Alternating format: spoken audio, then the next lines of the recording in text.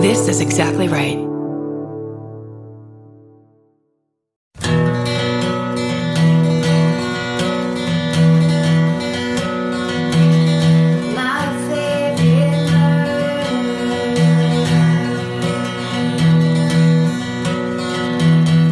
Hello, and welcome to My Favorite Murder, the Minisode, where we read you your shit. Are you ready for it? Are you ready for your shit? Are you ready for this? Well, I think we've done that a few times. I don't think it's fair. I feel like what should we do? Break it up and then each write a different intro for every week? Done. Like it's some kind of a weird news show? Yeah.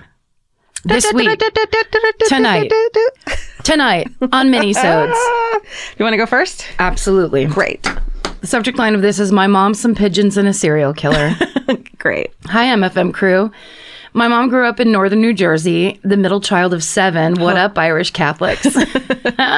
In the late 1950s, when my mom was about 8, a family moved in across the street. They had a daughter my mom's age. Let's call her Debbie. My mom and little Debbie became good friends as Debbie's mom and my grandmother. Debbie also had an older brother named Richard who was around 13. Little Richard and little Debbie? I mean, come on. What a fun family. Treats and music and piano playing. Love it. My mom says Richard was always nice to her. He showed her how to keep homing pigeons on the roof. And he used to do that thing where you hold hands with a little kid and spin them around really fast. Aww. So the kid lifts up in the air. That's all it takes when you're a kid to think someone's great. I love, though, that that's such it's probably international, I would guess, but it's so across all experiences, and yet there is no name for it other than that thing where you spin a little kid. But he would only spin my mom, not Debbie. And once Debbie asked why, and he turned on her and snarled, "Because you're a brat." Oh. My mom said they didn't play much with Richard after that. Eventually, Debbie and her family moved away, and she and my mom lost touch, but my grandmother and Debbie's mom stayed good friends. My grandmother was even invited to Richard's wedding years later. Wow. Decades passed, and then one day my mom heard that Richard had been arrested.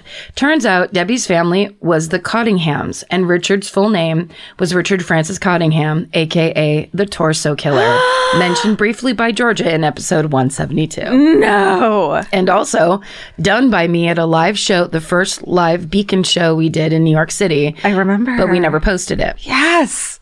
Holy, you know, a fucking straight up, this isn't like he killed his wife, not that that's fucking good or bad. No, like a serial, like you have legit, a name killer. He had 3 names. Okay, wait, hold on. Brief rundown. Feel free to skip this part if you've covered him by now. Do it.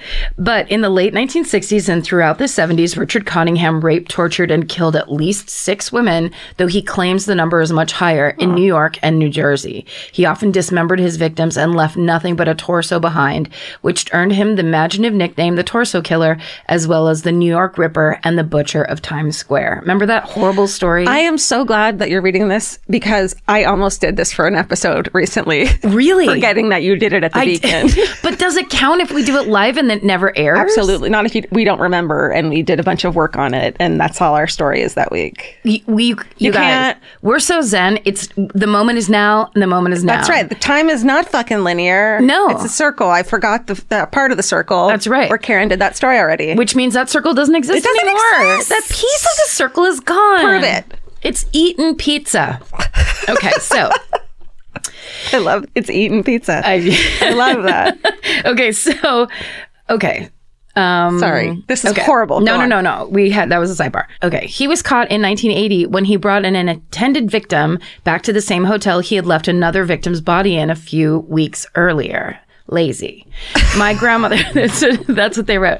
Oh, they wrote that. Okay. Yeah. My grandmother died before I was born, and there are so many things I wish I could ask her, but now one of them is definitely, what was that wedding like? Oh my God. Family lore says the save the date photo of the engaged couple was bizarrely off-putting. No. But unfortunately, it's lost to history. Oh. Thank you, ladies, for all you do. Stay sexy and don't hang out with your friend's creepy pigeon-raising older brother, A. I bet they didn't have Jordan almonds and pretty little lace bags at that wedding. Nope. I bet the vibe was off and people were like, is it already 8:30? We have to go home. Yeah. We'll take a piece of cake to go, actually. Yes, that's right. Wrap it up for me. Wow. That's a heavy hitter. Yeah, that was a big one. Oh, my God. Yeah, so we've done Richard Cottingham, but only for whatever it is, Beacon Live 2,000 show, people in New York City. Which we don't record those ones for some Right. reason. I'm glad to hear that because I have that whole one written out and almost did it recently. I mean, at some point we're going to have to go back through and just do all the ones the other person did. Yeah. But you can't use their notes at all. No, you can't. You can't mention anything they mentioned. So you have to go really a deep dive. That's right. Okay, this one's called SSDGM'd and Maybe Broke Up a Marriage. Greetings. I went to college at the University of Virginia in Charlottesville from 2002 to 2006, years before the town was known only for white nationalism and having, quote, very good people on both sides. Oh, no. When I was there, we weren't that worried about white nationalism, but we were very worried about a serial rapist who had been assaulting young women in Charlottesville since 1997. Oh, shit. Wow. Every female student at UVA was very aware of the serial rapist. The police visited our dorms and told us to be vigilant, and there was a, quote, safe ride program set up to help students avoid walking alone. I, of course, ignored all this advice. So one night after a football game, I decided to walk to a party alone. I nearly jumped out of my skin when the carefully manicured shrubs lining the street I was walking on began shaking. Oy. I quickened my pace, but the shaking continued, and then I heard a low, loud moan. This moan was followed by another, more angry groan, and then a large man lurched out of the bushes directly in my path. I was prepared to defend myself and even began to assume some type of karate-style stance that felt natural but probably looked ridiculous. But instead of attacking me, the man simply collapsed onto the sidewalk at my feet. His cell phone and wallet spilled out of his coat, and that's when I had the chance to analyze his attire. Wrinkled Oxford shirt, dirty khakis, UVA baseball cap. This was not the serial rapist, but a very drunk UVA alum. It was pretty common for former students to come back, attend football games, and try to party like they used to. He was very, very hammered, had scrapes all over his face, a huge gash on his forearm. He stood up and I was about to offer him help when he began to hit on me, to the extent that he possibly could in his condition. It didn't take long for my fear to transition to anger, especially when I saw his wedding ring. Oh. I reached down and picked up his wallet, planning on taking whatever cash I found to pay for a cab to the party. This was years before Uber. There was no cash, but I did find a hotel key card. I looked at the name on the driver's license, let's say it was Tom Smith, called the hotel phone number on the back of the key card and asked to be connected with the room registered to Tom Smith. When a woman, presumably his wife, answered, I asked, "Hi, are you missing your husband?" And she emphatically responded, "Yes." I told her where he was. Well, he seriously began to cry and say, "Please don't call my wife, please." and then and then vomited on the sidewalk. It's amazing. It's so crazy. I assume she came and picked him up. Yeah. Little did I know, I had no reason to be scared of random dudes in the bushes because the following year, the serial rapist was arrested, and I had already encountered him many, many times. He worked at the deli at a local grocery store, Harris Teeter. Yep, I had frequently asked him to cut my smoked turkey super thin. Thinner! I had made him redo it lots of times, maybe weekly. What? I like sandwiches. That's what she said. Defend yourself, girl. He was a married father of 4, and his MO was stalking women for weeks, learning their travel patterns, and then breaking into their homes when they were gone and hiding for hours until they came home. Fuck. He would then surprise them, usually bludgeon them unconscious, assault them, and flee. He was finally caught when one badass lady who had been assaulted noticed the guy behind the deli counter, looked familiar, and was acting super weird towards her. Do I still eat cold cuts? Yes, I do, but I never walk alone at night. Wow. Stay sexy and never trust a man with a cleaver, Ricky. That is, I feel like that's why we all are interested in these stories in the first place, because it isn't a man hiding in the bushes. No. I mean, in that way of what you decide to fear versus what is to be feared. Right. Like, well, watch out for guys hiding in bushes, but also watch out. Yeah. For. But it's that thing where it's those people hide in plain sight in that real vague, bland way. Yeah. Where you're like, oh, that's the guy who was bossing around at the grocery store. I didn't think twice about him. Whew. That's a crazy story. Such amazing story. It goes this way. It goes that way. It goes all the ways. The drunk guy, though, really had a full cycle life experience in standing with that girl. You know what I mean? Hitting on her, throwing barfing, up, crying, his wife being called. And also almost being robbed, but he didn't carry cash. Sorry, I'm assuming that it's a woman. It is. Ricky with K. Ricky with K. Okay. Yeah. Because Ricky the idea of looking into his wallet to get the information and taking care of business was a very generous thing for her to do. It was very kind to a very drunk person, and also smart. So smart. Then you just have that person's name, so when they try to come at you in any way, it's like, back the fuck up, Tom Smith. Right? That seems like one of those things where, like, later you're like, I wish I had done this. I should have done that. But she fucking did it. She did it all real time. Good job. Ricky. And the Flash. Okay. The subject line of this one is, my mother-in-law escapes murder twice. Oy vey. All-inclusive hello. So good. Perfection. My fiance is from Oregon, a.k.a. the Pacific Northwest, a.k.a. murder corner of the U.S. Growing up, his mom, Cindy, Cyndy. What about the girl at the meet and greet this past weekend who I said, what's your name? And she goes, Cindy. And I couldn't hear her the first time. And I asked again. Then she goes, Cindy from the 70s. Remember that? It was a group of girls. That made, I'm still laughing about that, Cindy. Cindy from the 70s. Okay.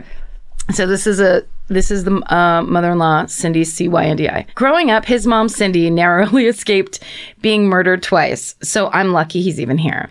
Young Cindy used to hitchhike around town during the 70s, despite being warned by friends and family that this was a terrible idea. Not in the Pacific Northwest. No, God, no. One day, a VW bug stopped to pick her up. She glanced at the driver, skinny white guy, and thought, he looks harmless. Again. And hopped in. As soon as she was in the car with the door closed, the driver lunged at her. Cindy reached for the door handle to get the fuck out of there, but she was shocked to find there was no passenger side door handle. Dude had removed it to create his own little murder mobile. She was fighting him off when she felt the door open and someone grab her from behind. She thought, oh shit, there's two of them. But it turned out to be a friend of hers. He'd been driving by, seen her hitchhiking, and circled around to pick her up. But when he saw the VW bug parked in the same spot, he stopped to check it out. After the friend dragged Cindy out of the car, the driver sped off. Oh my God. Hero. But this goes into a second story because it's escaping twice, but nowhere in that is mentioned that this was 1000% the Ted Bundy MO. Or more freakily, that was just a regular thing guys did back then. No. Yeah. But that was Ted Bundy's MO for sure. That was if she that sounds like such a Ted Bundy experience. Right. Okay. Also up in those mountains where he would hide those women's bodies. Oh, that's right. Okay. Cindy was also there the night of the Oregon Museum Tavern shooting. If you're not familiar, on May 7th, 1981, a 25-year-old man named Lawrence William Moore walked into the Oregon Museum Tavern in Salem, Oregon, and started shooting into the crowd. Didn't you do this one too? No, this is Berkeley. The one that Yours happened to me. Cindy was there with friends, one of whom had served in Vietnam. So as soon as he heard the first shots, Cindy's friend turned their table over and he, Cindy, and the others hid behind it. Amazing. Genius.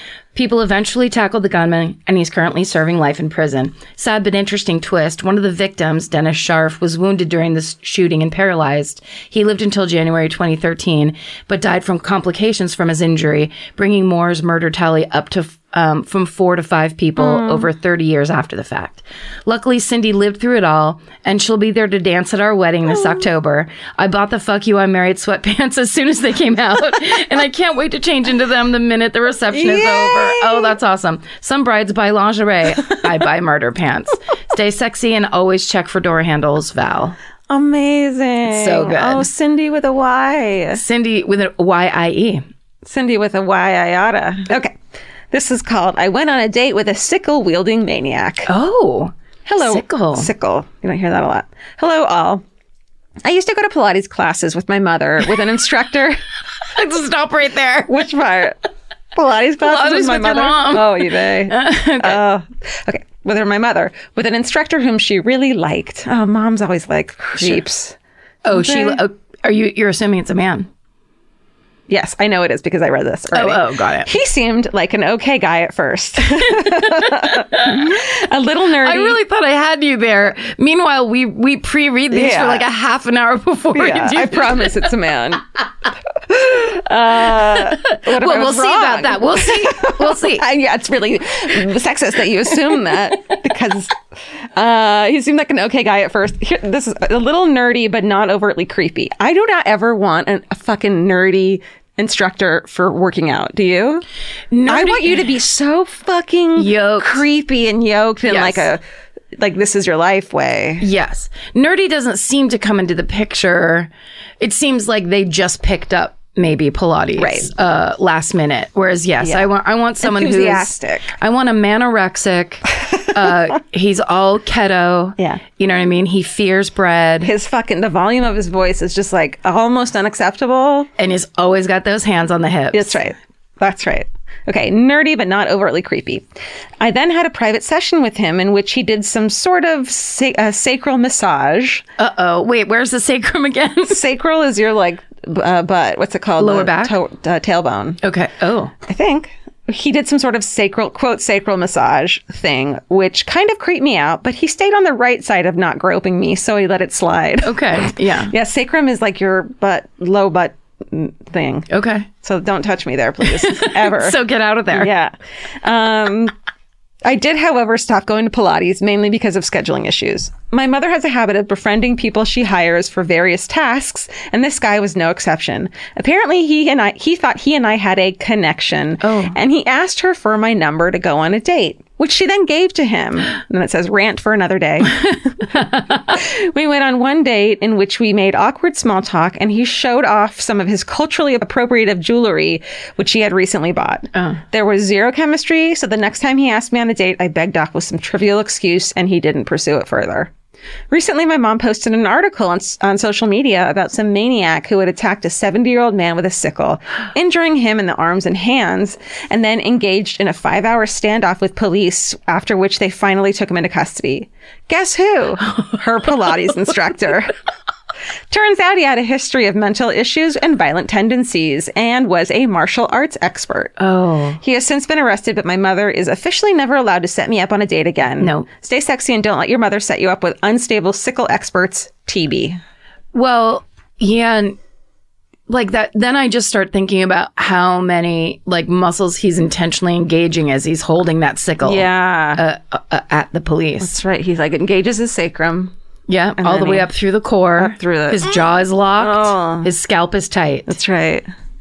Don't let your mom set you up ever. I don't know if they know if they have good taste. No, I don't think so. They married your dad. Boom, Janet. Boom. Sorry, Janet. Sorry. Oh, damn. Sorry, girl. Okay. If you're like me, you're always looking for a story to dive into. Whether it's a family drama or a mystery to solve, the key to getting hooked is the details. I need rich visuals and intricate storylines, and June's Journey has that and more. June's Journey is a mobile mystery game that follows June Parker, a daring young woman, on a quest to uncover the truth about her sister's murder. This is your chance to test your detective skills because you'll play the game as June herself. Explore beautifully designed scenes from the 1920s, like lavish estates and gardens, and don't forget to keep an eye out for hidden clues. There are twists, turns, and catchy tunes, all leading you deeper into the thrilling storyline. And if you play well enough, you could make it to the Detective Club. There, you'll chat with other players and compete with or against them. June needs your help, but watch out, you never know which character might be a villain. Shocking family secrets will be revealed, but will you crack the case? Find out as you escape this world and dive into June's world of mystery, murder, and romance. It's all just one tap away. Discover your inner detective when you download June's Journey for free today on iOS and Android. That's June's Journey. Download the game for free on iOS and Android. Goodbye. Georgia, have you ever been blown away by the most simple dish at a restaurant, like perfectly scrambled eggs? Oh my God, yes, Karen. And then all I want to do is make that dish at home and eat it every day. Well, you probably could, as long as you have the chef's secret ingredient, Made in cookware. Made in was created to bring restaurant quality performance kitchenware to home chefs around the world. For years, they've built their business by supplying restaurants and top chefs with high-end cookware. Some of Tom Colicchio's most treasured dishes at his restaurant Craft are made in Made in. Whether you're cooking for professional critics or just the critics you live with, your meals will benefit from the quality of Made in products. Like their carbon steel cookware, it combines the best of both cast iron and stainless steel clad, so it's rugged enough for grills or an open flame. It's the MVP of summer cookouts and cook-ins. What I really love about Made in Cookware is that it actually makes something like having a Memorial Day barbecue much more convenient because you can keep everything on the grill. If you need to throw, say, a pan of garlic up on the top while you're grilling your steaks on the bottom, it's strong enough, durable enough to do that. If you want to take your cooking to the next level, remember what so many great dishes have in common. They're all made in. Save up to 25% this Memorial Day from May 18th through May 27th when you visit madeincookware.com. That's MADEIN cookware.com. Goodbye. There's something about the sound of an old-timey cash register that really takes me back. I know. It sounds like someone is about to hand me an ice cream cone, but it also sounds like we just sold some merch. That's right. And if you're a Shopify user like us, you know that this sound means you just made a sale. Shopify has helped millions of businesses sell their products online, but did you know they also offer the same support for brick and mortar stores? From accepting payments to managing inventory, they have everything you need to sell in person. So give your point of sale system a serious upgrade with Shopify. Shopify POS tracks sales across all your locations. That way, you'll always know what you have in stock and where. They also provide reliable tech that fits your unique retail needs, like turning a tablet into a credit card reader. And if you're looking to reach new customers, check out Shopify's marketing tools. They're easy to use, and they integrate with all social media platforms. With Shopify, we have a powerful partner for managing our sales. And if you're a business owner, you can too. Do retail right with Shopify. Sign up for a $1 per month trial period today at shopify.com/murder. And here's the important note, that promo code is all lowercase. So go to shopify.com/murder and take your retail business to the next level. That's shopify.com/murder. Again, don't forget, the code is all lowercase. Goodbye.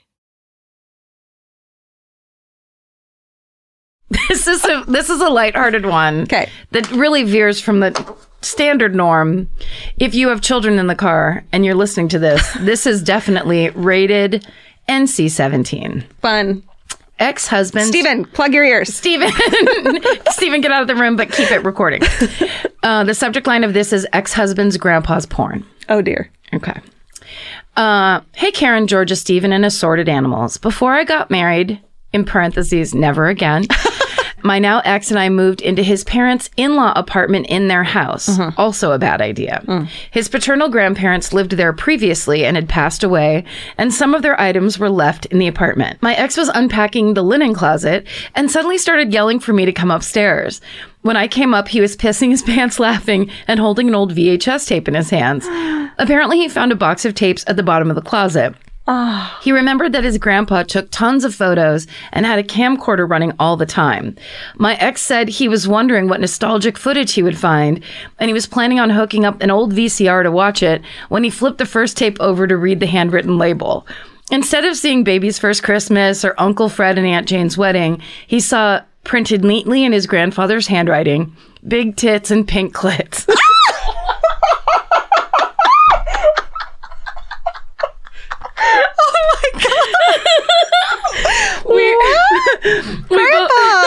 We both fucking died laughing, and I was tempted to include the anecdote in my speech at the upcoming wedding.